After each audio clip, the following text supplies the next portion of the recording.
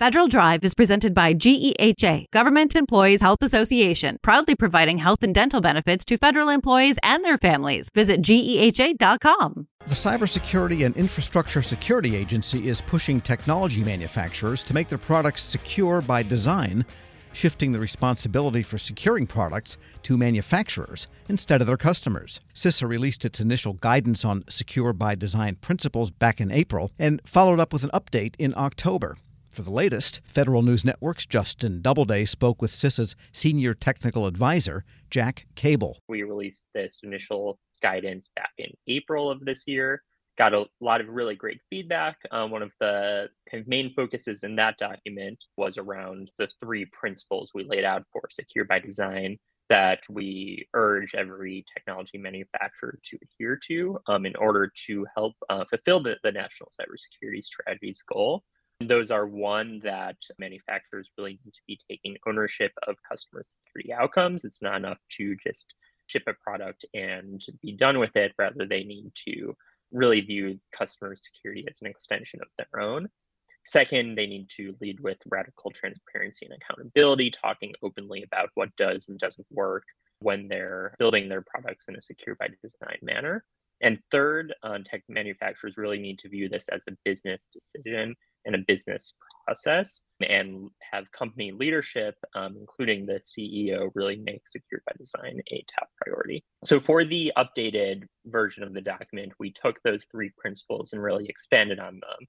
And this was based on feedback we received from hundreds of people across the technology manufacturers, across their customers, security researchers, academics, nonprofits. We really did lots of work to gather feedback. We even held a session at DEF CON earlier this year, where we gave hackers a version of the draft revised document before we published it, gave them actual red pens and let them mark up our document, got some really great feedback through there. So we received feedback from a ton of sources and wanted to incorporate that into this document. So that the output of that is our update document, which goes into a lot more detail on the principles. And then the other key focus is to talk about how manufacturers can actually demonstrate these principles. We're trying to push towards more of a, we call it secure by demand mantra, where their customers can actually start demanding better security by asking the right questions.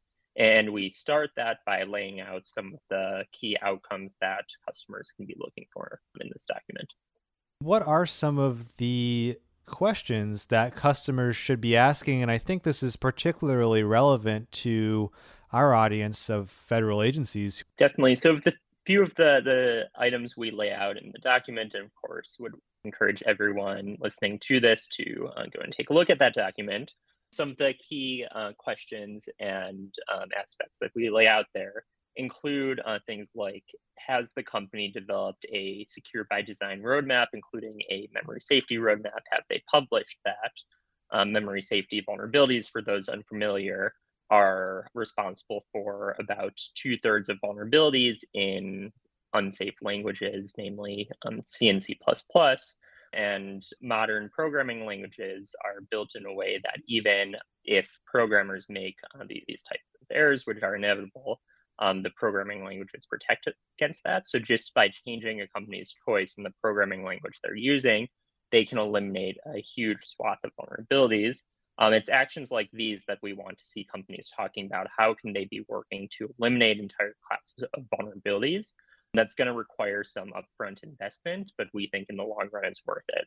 So it's aspects like those, or on the secure by default angle, our basic security features included add a baseline in the product versus things like single sign-on or security logging being an extra charge. We think that's important for tech manufacturers to really deliver a product that doesn't need to be configured, especially to be secure, doesn't need to have extra add-ons to be secure, but rather is secure out of the box. So those are some of the sorts of questions that we want customers to start asking.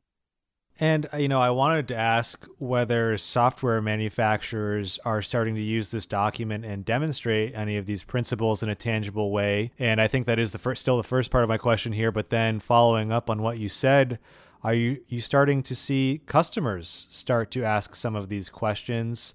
that are so critical to demanding security outcomes? I'd say yes to both.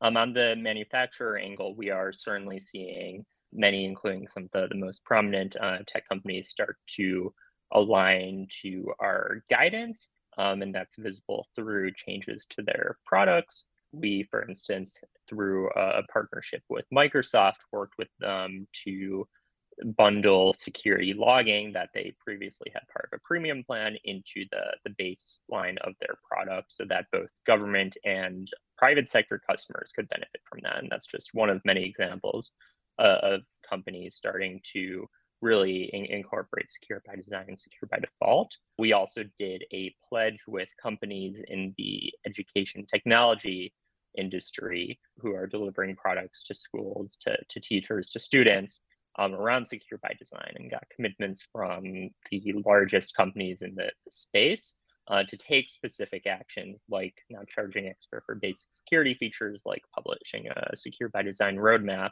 and really taking ownership of those customer security outcomes. So, and that's something that we want to further drive in other industries.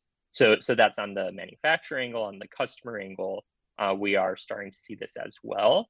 And I think that'll take a little longer because there's a broader swath of customers that we have to reach.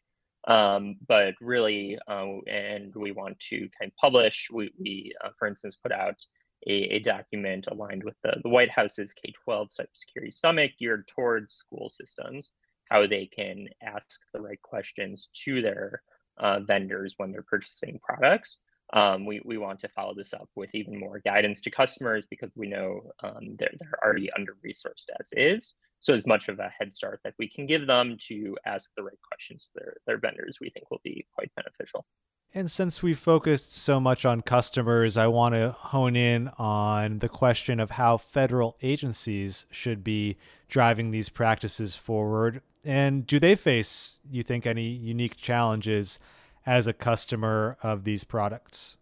I think certainly, just as we're advocating private sector customers to drive the adoption of secure by design by asking the right questions of their vendors, we can do the same leveraging the federal government's purchasing power. And we saw a kickstart of this through President Biden's executive order back in 2021.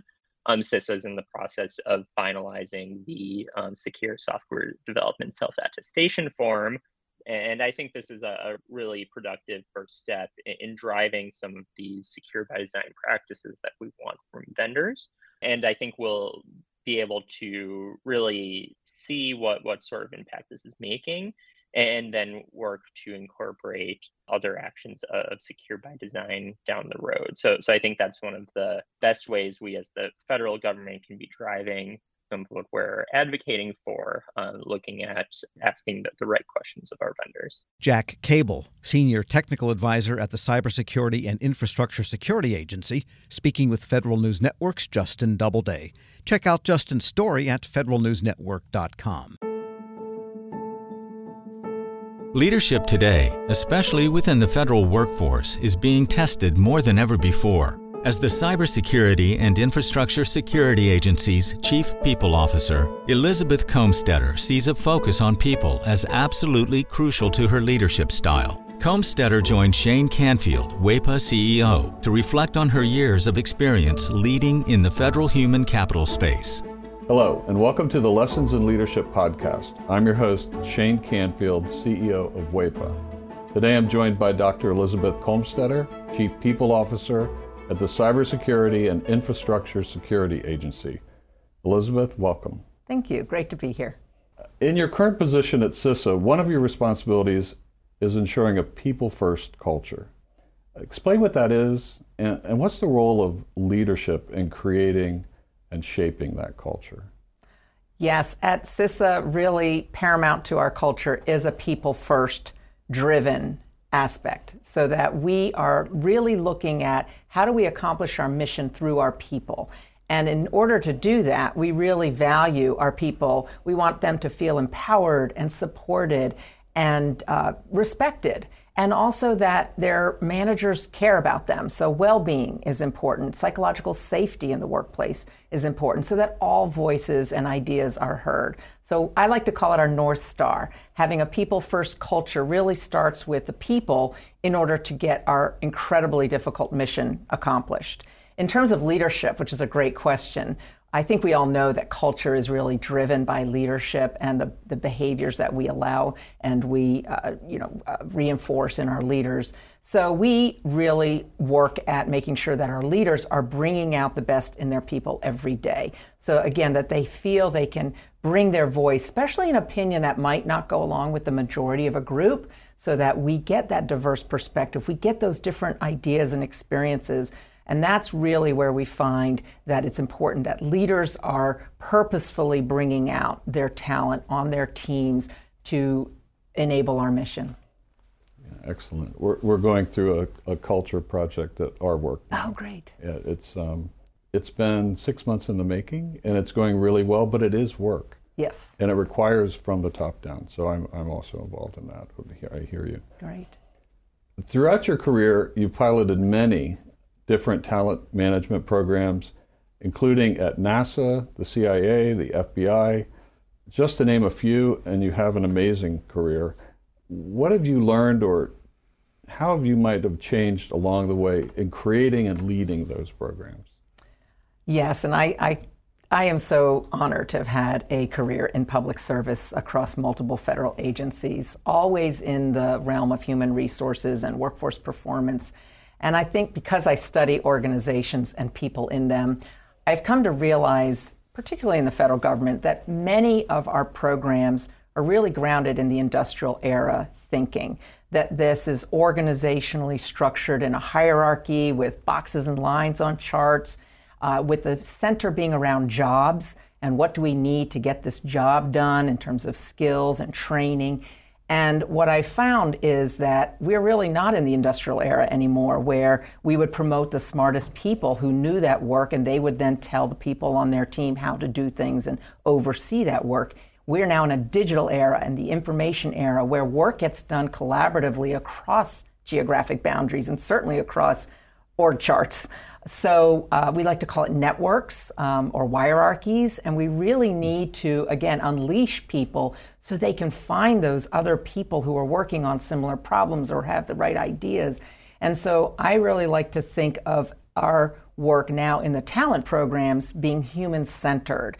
It's more about the user and the experience than about the rules and regulations. So although we have to have rules and regulations, certainly in human resources, is that person experiencing what they need and getting what they need for their role at that time? So not so much on the job, but on the person. So for example, we're recruiting.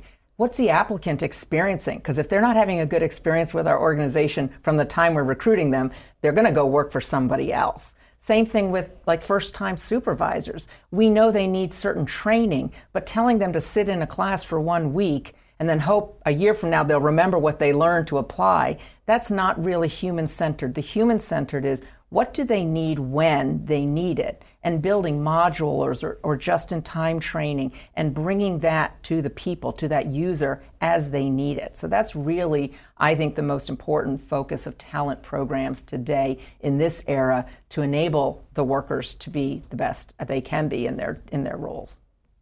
Excellent. New thinking. This is always an interesting question.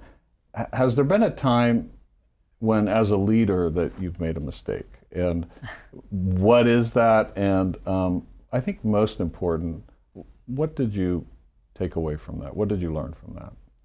Well, I kind of chuckle because I think as leaders, we have to learn to recognize our mistakes, admit our mistakes, and that they are opportunities to learn. And so I've had to do my own self-reflection on making mistakes and when things don't turn out the way that I expected them to.